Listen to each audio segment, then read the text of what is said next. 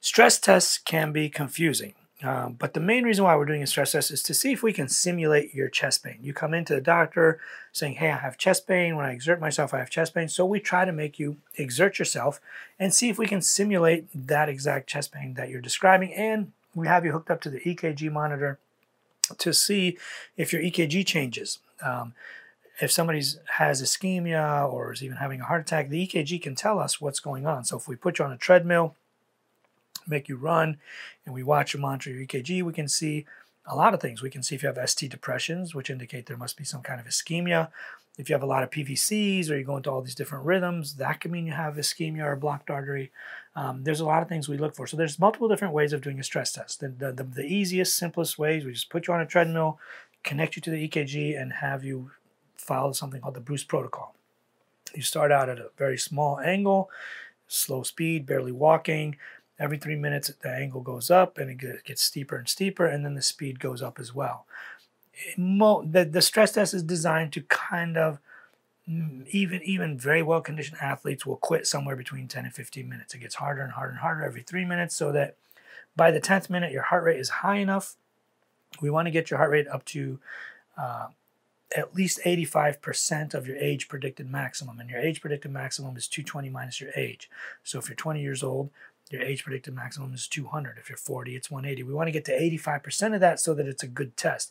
Because studies have found that if you don't reach that heart rate, the test is not really sensitive or specific enough, and the positive predictive value or negative predictive value of it is not very good. So we definitely want to get your heart rate up enough that the test is a good test. That's the basic treadmill EKG stress test, where you just walk on the treadmill, maybe even jog if you make it past 9 minutes. Unless you have really long legs, you won't have to jog. But if you get past 12 minutes, you'll probably be jogging. We want to get most people to quit somewhere between 10 and 15 minutes. Otherwise, we'll be there all day. The protocol is designed to kind of get people in and out, stress them pretty good, and get them out. That's the most basic stress test, is just you walking on a treadmill. Of course, there's fancier stress tests. Now we get into imaging. You walking on a treadmill is one kind of stress test. We can add imaging to it. We can do an echocardiogram of your heart, where we take pictures of your heart while you're at rest and then while you're at your peak exercise capacity, and compare the images. If you have a blocked artery, these are your walls pumping, at rest. If you have a blocked artery and we stress you and the blockage is enough, this wall is not going to move anymore. You see only this one moving, or this one's a little slower than it was at rest, or you see some differences. The other kind of imaging we do, something called nuclear imaging.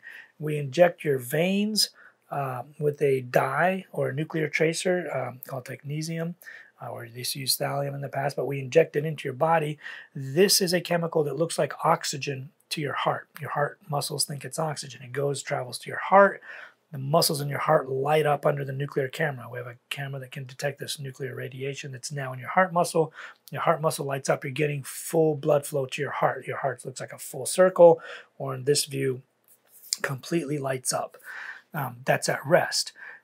After we stress you, we do the same thing again. And if this is a complete circle, now it's missing that bottom wall. There's no lighting up down here. We know you have inferior ischemia. Under stress conditions, we don't see that bottom wall, or if it's like, this kind of view, this wall is missing, and you only see this one and there's nothing here. So that's ischemia that can happen when we stress you. Now, it doesn't always have to be a treadmill. We can use other medications. What if somebody has an amputation or has a bad back or bad knees and can't run on a treadmill? We use medications to simulate exercise. The most commonly used one is called regadenosine or Lexiscan. We used to use Persantine and other, medications like that dilate out your coronary arteries. The reason we want to dilate your coronaries is because it simulates exercise. When you're exercising real hard, your coronaries dilate. If you have a main branch coming down and two side branches, if this one is blocked, at rest, both of them are getting good blood flow. Both sides of that, both walls of that heart light up. There's a little blockage, you remember. Once we stress you or exercise you, they dilate out. This one's already maximally dilated because there's already blockage there. This one dilates out more, steals blood from the other side. This wall becomes dim. This one lights up the same. It still lights up because it dilated out and sucked blood or stole blood or coronary steal from the other side. This side won't light up. So we can do that with the Lexiscan, which is regadenosine.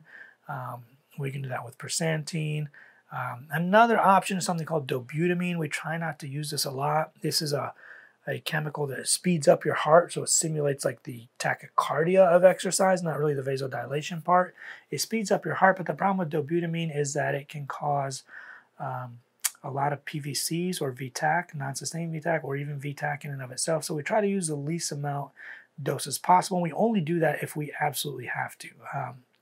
We try not to order dobutamine stress tests if we don't have to. You can also do a dobutamine echo if a patient can't get regadenoson or Lexiscan because they have really bad COPD and they're wheezing. That would be like the only scenario. You could use dobutamine, or you could bring them back on a different day when they're not wheezing and their COPD or asthma is under control. Dobutamine can be used where we speed up your heart and watch it with the echocardiogram and see if the walls are still moving. The heart's pumping normal at rest. We speed it up, it gets tachycardic. There's not enough blood flow. There's not enough oxygen supply and demand mismatch here. This wall's still moving. This one's like weaker or not really moving as much. So those are kind of the different kinds of stress tests that we can do. Basically, we're trying to see if we can elicit the chest pain. Sometimes patients ask me, well, are you trying to give me a heart attack? No, I mean, maybe, but we're trying to basically see if we can cause or reproduce that chest pain that you're saying that you have, and to see if it's actually coming from your heart, because we can't reproduce it and the imaging all looks normal and your EKGs look normal, then clearly whatever was causing your chest pain is not from your heart. Now, there is a small chance of false negatives where, even if the stress test is completely normal, there are some people that still have coronary artery disease. The biggest one with that is with the nuclear imaging, is if somebody has balanced disease. If they have 3-vessel disease, like they have an mid-RCA, proximal LAD, and a proximal circ that are all blocked, that the heart will be dim. It'll look dim under rest and stress. It'll look equally dim. So you won't see that there's this wall is missing or this wall is not lighting up. You won't see that. So that's the one scenario. But you'll see other things. You'll see like the walls aren't really moving under stress. Their ejection fraction is really low. They'll have other things usually that can give you clues. So if you like this video, here's a whole bunch more for you to watch.